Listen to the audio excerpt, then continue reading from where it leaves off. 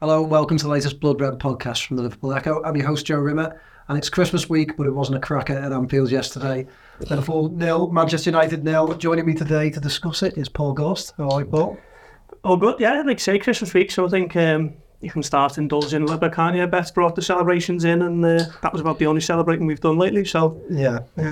Well, thank you, Beth. Wasn't the best one yesterday, was it? It wasn't, but considering you both made puns, you know, spiced up the day. They weren't even pre-planned either, I think. I thought that was Off the cuff. Maybe one day I'll reach your level. Yeah, and this man with the stain down his t-shirt. How are we, Tom? I'm okay, thanks. Yeah. But not most enthusiastic after yesterday?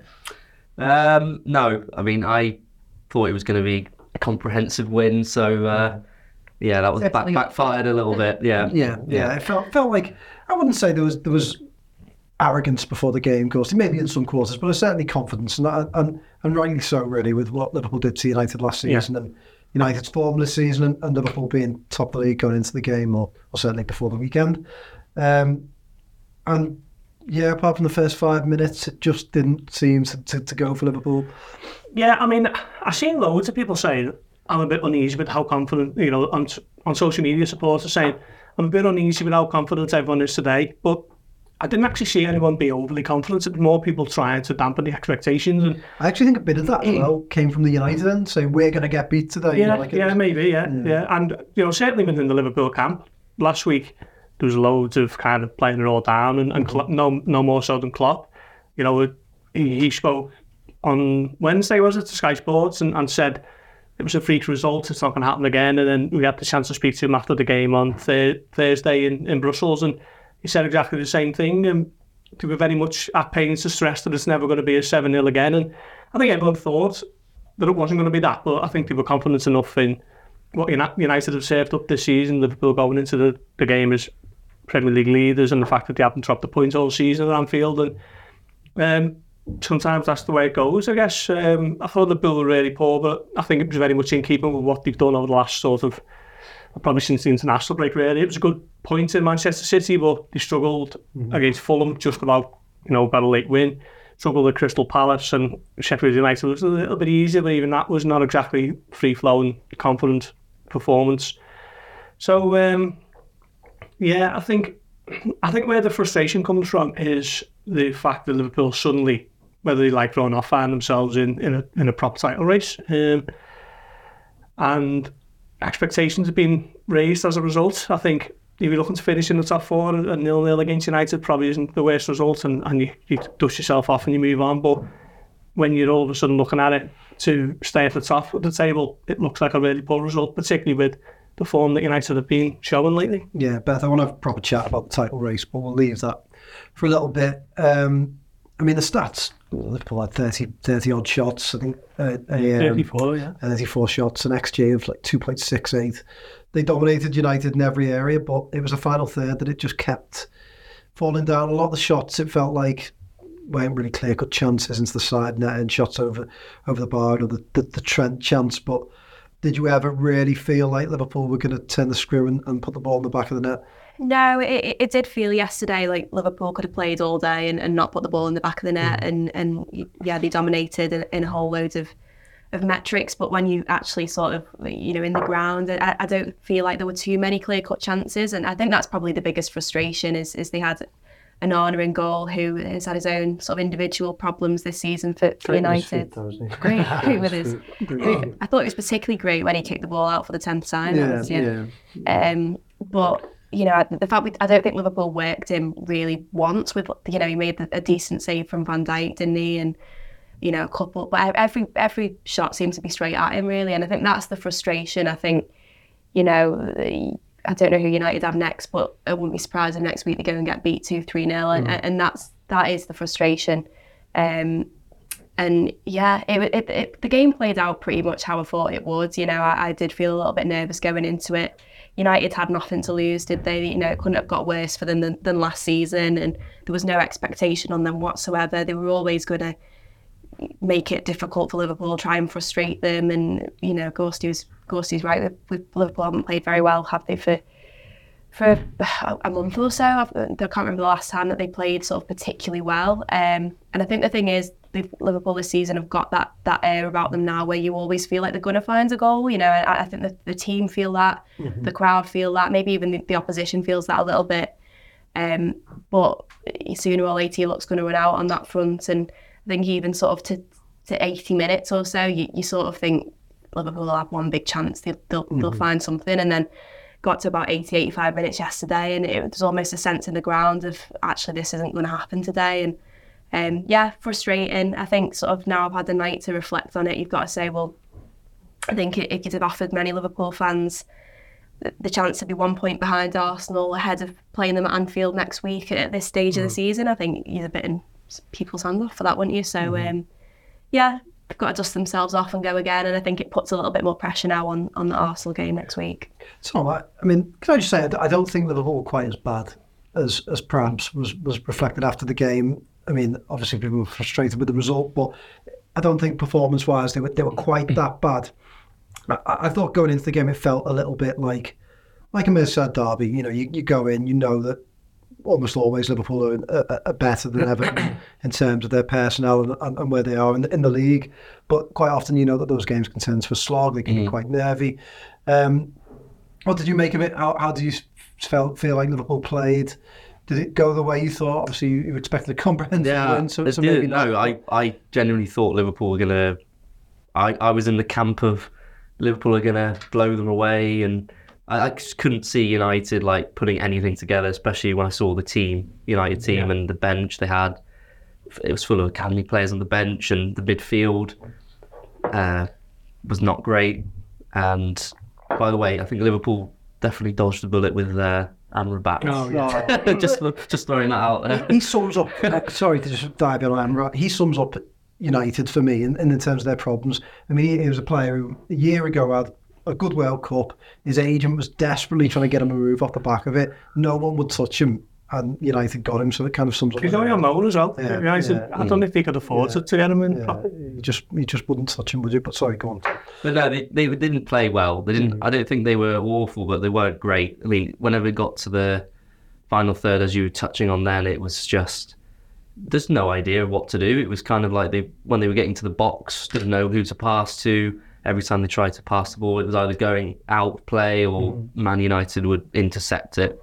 Yeah. And they were not looking to score a goal. They would just hit Liverpool on the break a couple of times, had a couple of chances from that, but they would just camp back, and Liverpool didn't really know how to get through it. Or it's happened before as well. We've seen it before. There was that 0-0, wasn't there? That was really the big build up to that, and that was a terrible game as well. Like similar kind of thing of United just trying to counteract Liverpool by defending the whole game, and I think Liverpool struggle with that sometimes when they play a team that does that. Was that the year? That's the year Liverpool. No, that was 2016, 17. Yeah, they built those like Red Monday. Yeah, and huge build up, and then it was just a terrible game. But I think Liverpool, it will suit them more playing Arsenal because they're going to play a proper game. They're not going to sit back and do that. So probably got a better chance of getting 3 points against them because you know what you're going to get from Arsenal. United, you don't always know if they're going to go for it, try and play, or sit back and do that. And obviously, in recent years, it's been more of that because they've not got the players to. Well, they do have the players, but they don't think they can win those games. It's a strange one with the United squad now, and certainly as a team yesterday. Like United, us growing up, they always had the top players, the best players. And you look at the team sheet yesterday. I don't know, it's not played on paper and whatever else, but there was no stars in there at all. Was there? There was nobody you were thinking that United have got a couple of match winners here. The only thing I would say is they were better for. I mean, Fernandes is probably their match winner this start, but I don't think I ever watch United with him in the team and think they're a better team for having him. I know United fans would find that madness because they love him, don't they? But I'm pretty sure had he been on the pitch yesterday, they wouldn't have been able to do the same job as they did. Yeah, well, he would have taken Kobe Maino's place, wouldn't he? And Maino was probably United's best player. So he looks like a real prospect. But it's just jarring to see the United team really just with so few stars, really. Rashford obviously on the bench. Jadon Sancho's been exiled, hasn't he? And Højlund at the moment getting nowhere near as much stick as Núñez was getting for contributing even less, you know, last season. And he cost more as well, by the way. Just a proper let-off, really, from Liverpool's perspective. And it's, I guess, if there's one game you'd rather win, it's the Arsenal one. The two. Yeah. But United were there for the taking yesterday, and Liverpool didn't do what they needed to do. Yeah, it puts a lot of pressure on that Arsenal game, doesn't it, Beth? Now, I mean, like Gussie said, it's the better game to win, but you know, you were sort of thinking, in my head, beat United, and then if you hold Arsenal to a draw, you keep your place at the top of the league going into Christmas. And that sometimes, it doesn't always mean something, but psychologically it can. Yeah, I think if you'd have said you take 4 points from them 2 games, obviously you want to win them both, but 4 points is probably a decent return from those 2 games. But as you say, then that puts pressure on Liverpool to go out next Saturday and win it. Whether psychologically that will play a part, who knows? I think, you know, we've all said on the pod before that I think Anfield for Arsenal is a real sort of litmus test for where they're at. They've not really had a big result that I can think of away from home against one of those big sides. But saying that, actually this season Liverpool haven't managed to beat any one of the top 6, I don't think, have they? Like the sort of conventional top 6. I know they beat Villa obviously at home, but and I think when you go back to the 18-19 season, that cost Liverpool quite a lot. I don't think they beat too many of the top 6. There's quite a few draws in there, so that they need a couple of big results, especially at Anfield, and I think that has to start with next Saturday. Yeah, definitely. And Tom, there's a couple of little, we'll get into some player performances now. A couple of little talking points after the game. Virgil van Dijk came out and sort of frustrated Virgil van Dijk, said only one team wants to win.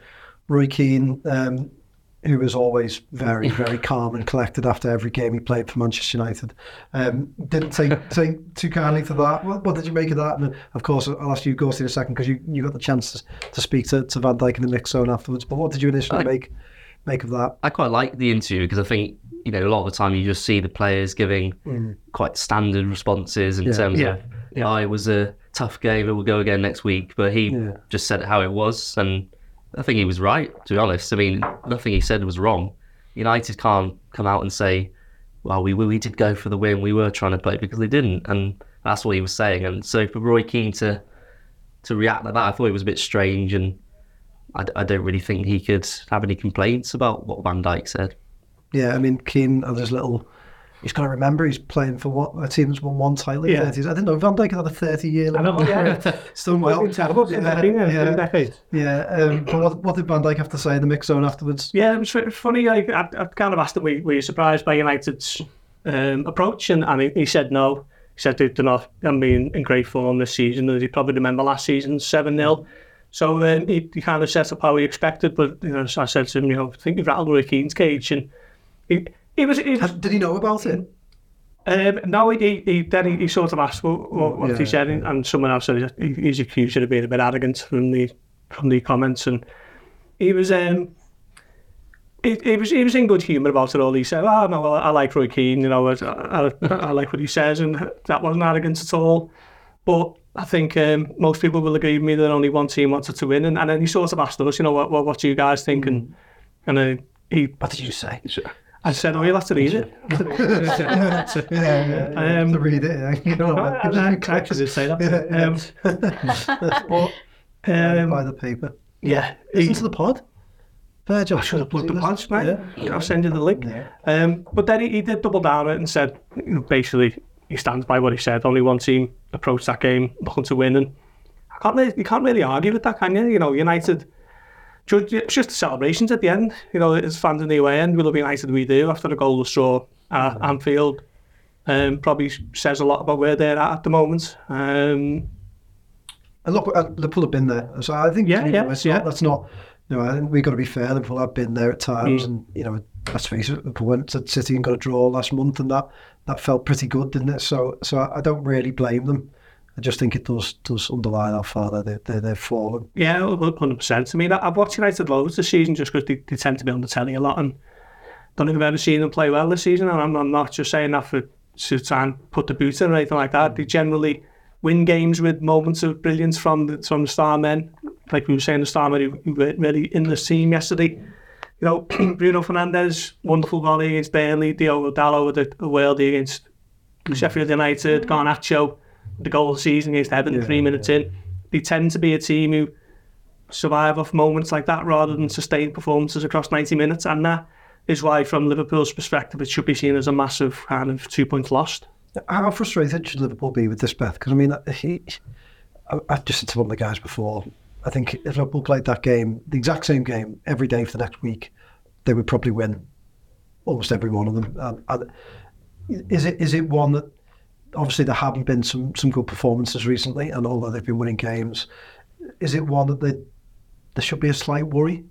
Or is it just one that you put down to a bit unlucky and we move on? Yeah, I think early time will tell how significant those 2 points dropped will be. I think next week is huge. I think the narrative could change very quickly if Liverpool beat Arsenal, and certainly if they put in a convincing performance against Arsenal and go on and get the three points. They obviously go into Christmas top of the league, and all of a sudden the positivity's back, and you know the momentum is with Liverpool going into a busy run of Christmas fixtures. So I think that is huge. I think if Liverpool, certainly if they got beat by Arsenal, and even if they fail to win that game, I think the narrative will then very much become, is this a team that can go on and win the league? And Ian Doyle will be proved right in his assertion that Arsenal. There he is. Special appearance. But yeah, I think it is hugely frustrating. It is, when you saw the team sheet yesterday, some of the players in that team, Johnny Evans, Amrabat, Luke Shaw hasn't been playing particularly well, and I think that's the frustrating thing. I think as much as Liverpool dominated in so many ways, they just weren't convincing, were they? And you're just willing, Diaz or Salah or someone to just take on the man and just have a go at them, and they just didn't do that. Yeah. I mean, let's just talk title now. I want to talk about some playing performances, but very quickly, like Beth's saying there, I mean, I thought it was quite interesting. Last week, they go to Palace, didn't play well, but pull out the win, and you see quite a few people saying that it's a sign of champions. It shows that Liverpool can dig in and win games. And then a week goes by, they draw 0-0, and people go, oh, they should have won that game. This shows why they're not quite ready. I mean, Tom, you've been quite confident this year that Man City aren't going to win the title. Mm-hmm. So that would suggest to me that there's a huge opening for Arsenal, for Liverpool, Aston Villa. There's an opening for a team there. Do you think Liverpool can win the title, or how do you feel about them? Yeah, I think they can. I mean, the fact that they're where they are now, sort of near the halfway point, is a good sign that they can go all the way. I know we've seen teams drop off that have been in this position before, but I just think it's really there for anyone. Like you're saying, there's 3 or 4 teams that could realistically win it this season, because City are not at the best. I mean, we've seen it now, like 6-7 games in a row. So I don't think it's just a one bad week or an off week. That it's kind of happening every game for them at the minute. And whether it changes when De Bruyne's back from injury, and maybe they'll sign a player or two in January potentially. Calvin Phillips leaves, and that might strengthen them as well. So we don't know how they're going to react in the second half of the season. They usually put it together, but I just can't see it this year. And Arsenal, I think, are the biggest threat for Liverpool. I think that was, been the case from the start of the season. And yeah, Spurs, potentially. I mean, I don't think Spurs will, but it's a serious podcast. But no, to answer your question, Liverpool can win the league. I just think the performances haven't been great at the moment, so that's obviously, I can understand why people are concerned about that. They probably do need to make at least one signing in January, but whether they do that or not could determine whether they end up winning the league. I think Endo yesterday, he had an okay game, but you kind of see him struggling a little bit. There's a class level there, isn't it? I think you can tell. So that's still a position that's not been sorted out. And then the defence as well, probably a centre-back would cover. Yeah. But whether or not they choose to do that, we'll see. Yeah, I have to agree with that, Gorsi. Yeah. If to me, I think there's some teams that go into the league and that they've got, City have won the league three times about. Yeah. Yes. So the last 5. They're capable of it. Arsenal, perhaps you knew this season that they could have a go, because we'd seen with Liverpool, I kind of think you can create your chance to win the league. I don't necessarily think each week you can go, they're contenders, they're not. At the end of the day, you play yourself into a position. They're in a position now, there's a chance. But yeah, I think January could be it could be massive. Yeah, I mean, look, if it's not Man City who don't win the league and it's not Liverpool, they're going to kick themselves massively because they've got 92 points and 97 points without winning the league. So, if Arsenal win it with 86 or something, they're going to be... It's just going to be one of the great regrets of Liverpool's time on the year in Klopp. Because City come back, don't they? We know that... they could easily go win 12 on the bounce, couldn't they? But then again, they could kind of continue this patchy form that's seen them take 7 points from the last 18 or something, I think. So it's there for them now in January to strengthen and go and say, look, we can win this title. Let's go and have a real go at it. Who's the target for the summer? Can we get him 6 months earlier? Who are the targets for the summer? 1 or 2? Klopp kind of dismissed the prospect of buying the centre-back, didn't he, when he got asked after Matip's injury last week. And he always bristles and shuffles uneasily in his seat when you talk about transfers, and he normally has a little bit of a go at you and whatever, but it's a fair question to ask. It's open now for Liverpool. So why not just push the boat out a little bit and see if you can actually go and win the league? Forget about planning for 2-3 years down the line. If they kind of expedite that, there's a real chance for them in the second half of the summer season. And I just feel like sitting on their hands and trying to play the usual kind of parsimony FSG game, I think it could bite them on the backside, and Andy will be fuming if they don't win the league and it's not Man City who wins it too. It frustrates me a bit when Klopp does that, Beth, because I feel like, I think there's some managers like Pochettino asking for every transfer window, we need to strengthen. I think, hang on, at some point you have to coach as well. Yeah. And with Klopp, sometimes I think, he's a great coach, but you can buy players. That is part of football. And every time Liverpool bought people in January, whether that be Van Dijk, Diaz, recently, Coutinho years ago, it's pushed them on, Suarez, it's pushed them on to new levels, Sturridge. And I feel like this is a chance. And why not try and do it? Yeah, absolutely. I think transfers are a bit of a dirty word, aren't they, for Klopp sometimes? And it is frustrating, and there is sort of a tendency sometimes in football to want what you always want the next best things, don't you? And but I don't think Liverpool fans are being sort of too demanding, asking for 1 or 2 players in January, and I think it is because everyone does realise this is a real opportunity now. And I think actually yesterday, we spoke a lot about United's injuries going into the game, and to be fair to them, they have got a lot of players out, but when you saw the team sheet and the bench that Liverpool had, you thought actually they've got quite a few players out themselves. Six first team players. Yeah, Klopp said it after the game. No one's told about the injury list, and it does frustrate me because Newcastle, obviously, horrific injury list. Chelsea have had some bad ones. Doesn't it? That Newcastle injury list though. It's Matt Targett and Elliot Sean Longstaff. With nothing too disrespectful to those players. It's okay. Callum Wilson's out, isn't he? Yeah. Harvey Barnes. They're big misses, but it's been overplayed that for me, that Newcastle injury list. They got 2 more injuries at the weekend. But I think what it's done is it's taken, I'm sorry, Beck, you were in the middle of a point, so we'll go back to it, but it's taken away from Liverpool's first choice left back, one of the absolute key players that they've had for the past 5 or 6 years. I've had them first teamers, if they're all fit. Thiago probably would have played a lot of games this season had he been fit, not fit. Matip out for the season. Jota is a massive part of what they do, not fit. The goalkeeper missed a game. I know McAllister. And Liverpool aren't really getting any credit, Beth, at the moment for getting through this period and still winning games. Yeah, absolutely. And then when you see obviously Gravenberch go off yesterday, I know Klopp said after the game that he's hoping it's not too serious. But you think actually now I think Liverpool are 1 or 2 injuries away from a full-blown not crisis, but a mini crisis maybe. And I think again that comes back to January. Do you take a risk and bring your targets forward from the summer, like Ghosty said? And I just think it is a huge opportunity, regardless of what Ian Doyle says about Liverpool not being title contenders this season. I think they absolutely are, and I sort of I'm in off the top of the table. Yeah, I'm in 2 minds about City because history dictates that they will come back stronger, but they just don't look.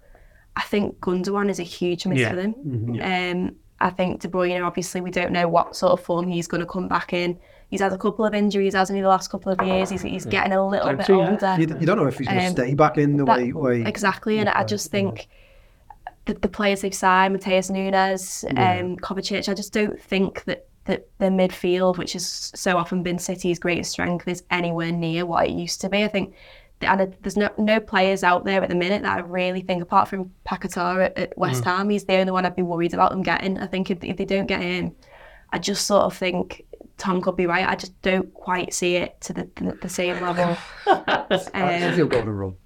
They will go on a run, and from a City perspective, they're probably looking at it now and thinking, right, we've been terrible by our own standards the last 5-6 games, and we're only 5 points off the top of the table. But they don't play now for after Christmas as well, so by the time they come back, Liverpool could be what, 8 or 9 points. Yeah.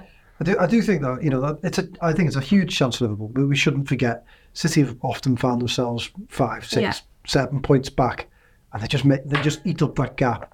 And Arsenal, for example, they beat them at the Emirates, didn't they? But they've got to go to the Etihad. Yeah.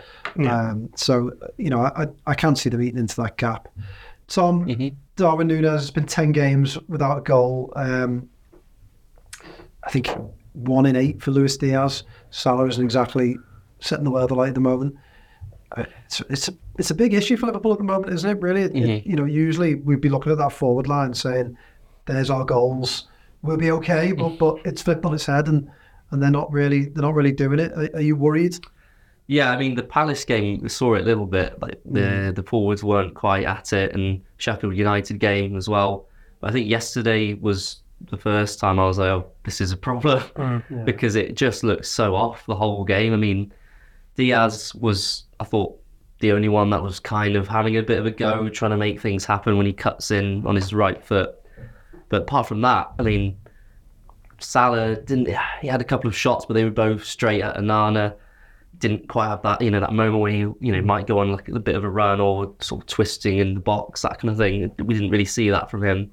I think it was the perfect game to do that as well, running at the back, United's back line, because... It was deep though, weren't they? I think it would have been tough to sort of through some run and take anyone on. I just think they should have tried to be a bit more in the box, United's box. I mean, it wouldn't surprise me if they'd given away a penalty, but I think all of it was just taking place just outside on the edge. There's lots of lumped-in crosses, wasn't there? And then, Núñez is just... He's offside every game for like 3 or 4 times. And it happened again yesterday, and I think he's the one at the minute that's the most worrying, because I know Liverpool fans, and I have in the past sort of defended, saying, he needs time and... to adapt, but it's now midway through the second season, so you can't really use that as an excuse anymore. This was supposed to be the season where he came good and was scoring sort of 20, 25 goals, but it doesn't really look like that's going to happen this season unless he goes on a mad run. I don't know, he just doesn't quite... For example, that chance we had where he had the ball past him, he's got all the time, then just sort of slowed it down completely and the chance just goes. He's just not on the same wavelength. When you had Mane, Salah, Firmino, they were all sort of in sync, all kind of knowing each other's next move. He just kind of looks like he's holding everything up and isn't quite in sync with his teammates. And I don't really know what Klopp does with it, because you can't really, they're not going to... I wouldn't be really surprised if they sold him, but he doesn't quite fit in at the minute. So I think Gakpo really needs to have a run in the team. I think they're really missing... But Gakpo, to be fair, hasn't really been enough, has he? I think that he missed a big chance last night and it got kind of overlooked at the end, the end of the header. And I think the trouble for Liverpool is that Gakpo's not really knocking at the door. Jota's been injured. Need Jota back. And even Doak, really. I know he's had his injuries, but at the start of the season, I remember thinking, Doak might knock on the door a little bit this season, but he hasn't. So, I mean, I think obviously Darwin Núñez is I talked earlier this season when he played quite well, and I flagged a couple of concerns about some of the chances he's missed, and someone sent me a fairly upset tweet. But I do think he's an issue, because it's chaos kind of when it's good, it's this sort of momentum where he's making things happen. But when it's bad, I mean, I don't necessarily think he could have scored, but that moment yesterday when he appeals for a penalty, just carry on. Yeah. What is going through his head? It's just like basic stuff there, wasn't it? Playing to the whistle, he might have managed to have caught that and just stuck a leg at it and see where it ended up. Even if he doesn't score, he might get it back in, and someone else might. Yeah, he is becoming a worry for me as well. To be fair, 10 games without a goal. I didn't realise it was that until I seen it after the game. But it was Bournemouth, wasn't it, in the cups last time he scored? Just you can tell the fans are just so desperate for him to start to fulfil his potential, that he gets his name sung for things that other players would probably get criticised for. You know, barred since Johnny Evans yesterday, he gets a yellow card, boots the ball towards the cop, and everyone starts singing his name. And it's about like, come on, he needs to know that that's not good enough. You can't be doing this in such a massive game. Especially with the type of player you are, then you're on the edge then, on a yellow for the rest of the game. I think the barge, by the way, the man, the silliness afterwards, it's just like... And then he wins a throw-in and the fans are singing his name, and it's like, sing his name when he sticks in the back of the net and Liverpool win 1-0 or whatever. It's just not happening for him at the moment.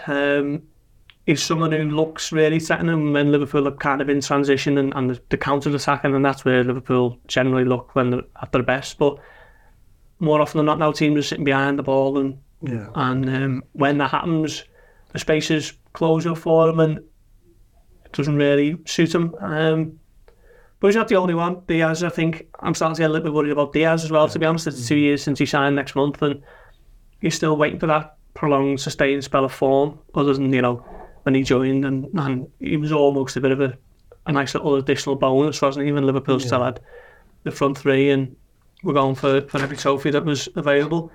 Obviously he had the injuries last season, and he had that harrowing kidnapping of his father earlier in the season, so there are mitigating circumstances, but you're just waiting to see that real consistent run of form for him as well. And Jota's been a massive miss, and you can't really criticise Mo Salah because of what he's done. You know, you can cut him all the slack in the world, can't you? So yeah, Núñez and Diaz in particular, I'm just starting to become a little bit worried about.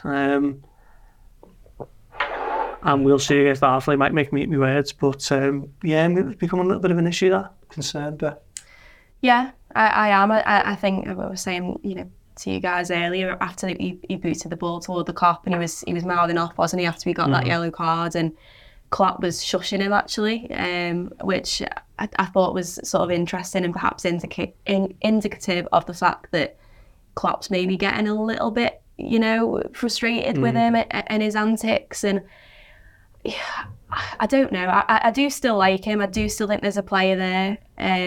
But it's just, if you want to be winning titles, you can't have a player who is good every few weeks and doesn't do much else. And I think sort of earlier in the season, even when he was missing chances, you felt he was still influencing the game in a positive way. You know, he'd seemed to have built up a good relationship with Mo Salah, and you know, his link-up play, his overall game seemed to be much more sort of well-rounded. And I just think, you know, the last few games he's not contributed an awful lot, has he really? And I think he's not quite looked on the same wavelength as Mo and Diaz as well. I think the thing with Núñez, I do think, to be fair, he's an easy scapegoat because he is sort of this cult hero that gets sort of... Yeah, it's like what Gus said before, you compare him to Højlund at United, because he's not... Højlund isn't anywhere near as, I don't know, colourful. Yeah. He doesn't... I mean, it's quiet as well. Look at the difference between the two yesterday. Núñez does a lot, Højlund does hardly anything. All right, he missed a big chance, but... Well, that's the thing. I think Højlund had the biggest chance of the game, and most of the dialogue after the game has been about Núñez rather than the fact that Højlund actually missed quite a big chance. So, you know, it's not fair to lay the blame for yesterday squarely on his shoulders at all. But, you know, he's not like a young kid. I think sometimes the fan base treats him a little bit like he's this young kid who's come in, and actually I think he's 23? He's 24. 24. Came in for a big fee, and he's now got to start showing why Liverpool signed him. Yeah, I think Klopp. I think he's Klopp's player rather than a recommendation from the analysis and the scouting more than anything. And I think Klopp maybe feels like it's, you know, he's bet the house on Núñez, and at some point he has to start being repaid. Because it's not a terrible record by any stretch, is it? But, you know, for the money Liverpool paid for him, he should be, you know, carrying a similar level of threat to Mo Salah, and at the moment he's not. I think with Núñez as well, it almost feels a little bit cyclical. Like I think you can imagine now you might get dropped, and then Liverpool struggling to really click up front, and then you think, oh, this game's crying out for a bit of Núñez chaos, and he comes off the bench and scores, and then he gets in the team, and then it's back to square one. So it's just that consistency he needs to find. Yeah, final word on the game, of course. I just want to come back to you. I was obviously in the office working from here yesterday. Neville talked a lot about the Anfield atmosphere, seemed to be quite critical of it. It was, doing that whole, like, I usually praise Liverpool, but that was bad. Yeah, all right. But 7,000 extra fans, what was it like from your point of view? So it started off like a house on fire, and you could really tell the difference that they were making. And it was United, and it was Sunday afternoon, it was blood and thunder, and it was great, and it was what everyone expected it to be. But it's a bit of a chicken and the egg thing now with Anfield. It's, do the fans get the players up for it, or does a moment of brilliance get the fans up for it? And it's that kind of where you stand on it. That, people who go to the game will tell you that the players have got to do a bit before the fans can get up for it. And it's easy for people who aren't at the game to say, oh, well, this atmosphere is not great, it needs to be turned up a little bit. I think it's becoming a bit of a problem, to be honest, the Anfield atmosphere, certainly yesterday, maybe towards the kind of last 15-20 minutes of the first half, it died off, and a little bit in the second half as well. But I've no doubt the fans will be on fire again on Saturday against Arsenal, but the Fulham game was the biggest one for me. It was kind of like everyone showed up in a bit of a sleepy, freezing cold Sunday afternoon and expected to win, and suddenly they're put embroiled in a hell of a fight to win the game. And it's difficult, but it doesn't help the players. That much is true wherever you stand on the debate. It's maybe something that can be improved, should be improved, but how you go about that is something to be debated, whether it's the players or the fans. Yeah, it's a difficult one to talk about, isn't it? Because sometimes I feel like you don't want an artificial, Arsenal fans, Beth, they're the proper thing, didn't they, the Emirates, to try and improve the atmosphere. And I don't necessarily think the full supporters will want to have to do the same, but I don't think it hurts. I think it massively helped Arsenal. But then saying that, I think if Liverpool score early yesterday, you've got the makings of a great atmosphere. You think about some of the best atmospheres ever, Chelsea, Barcelona, they come, obviously... Well, last season was because of that. They score early, don't they? Just the 7-0 was because of the atmosphere. It's just kind of... So it can be a difficult one. I was surprised how much was made of the atmosphere. Like it wasn't great, but it wasn't like Gary Neville has sort of insinuated it's the worst thing he's ever heard. I think, like Gorsty said, you'll never walk alone. Obviously, it was the biggest crowd there for 50 years. Yeah.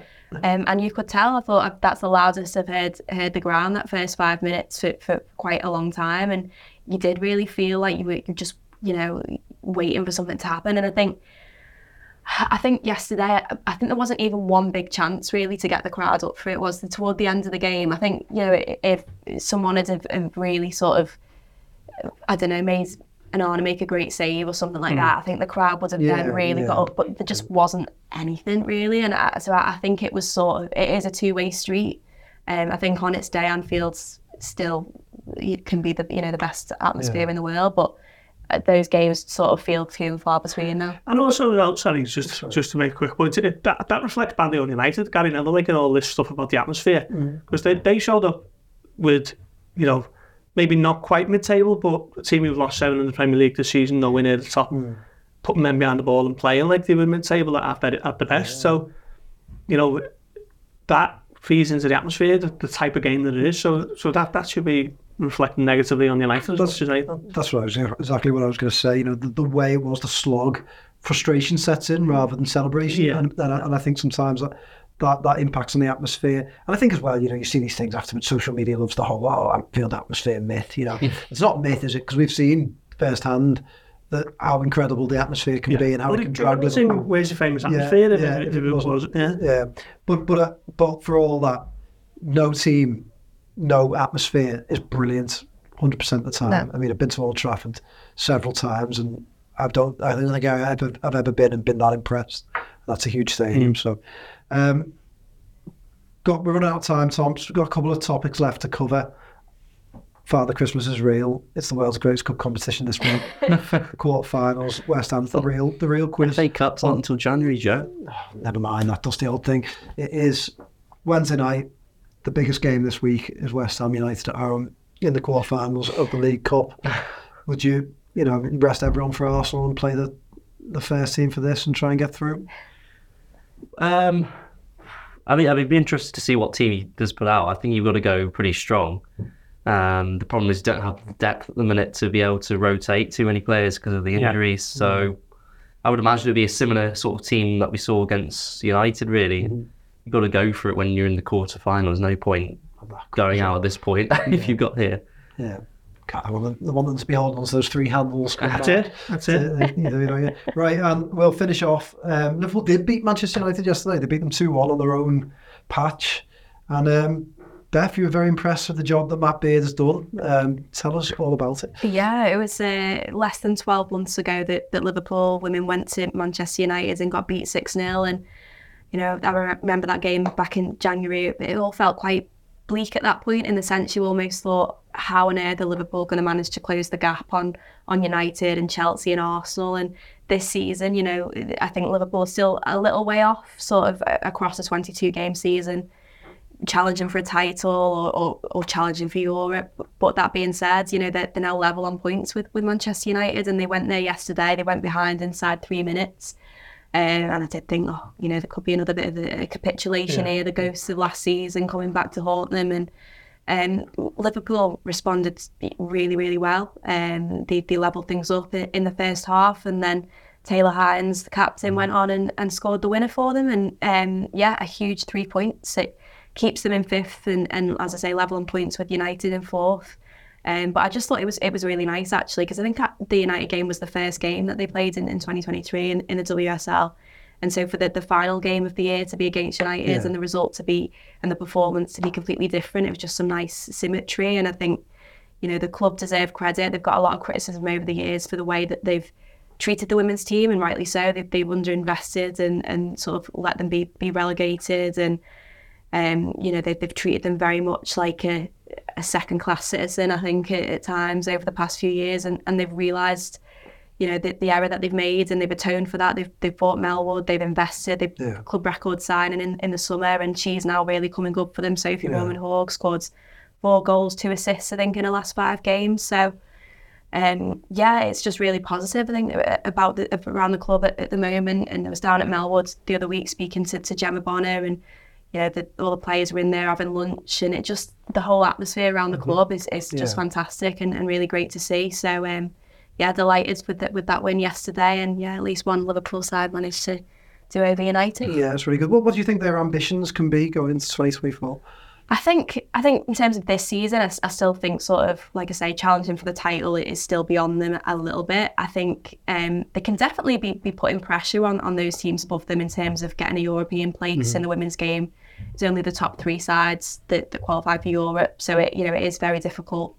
But I think, you know, if they bring another few bodies, I imagine it'll be quite a quiet January for them. But I think if they bring a few more bodies in the summer, and I think the club's now in a position where they can go to some of the top players and say, this is what we're trying to achieve here, and there is a project that players might want to buy into. So I think, you know, next season, I think they can definitely be pushing for Europe. Brilliant. Okay, thank you, Beth. Well, we'll be back on Friday to look back at the World's Greatest Cup competition, and hopefully a win and a step closer to the League Cup, and also ahead to that Arsenal game, and to wish you all a very Merry Christmas. So we'll see you then. Ta-ra. You've been listening to the Blood Red podcast from the Liverpool Echo.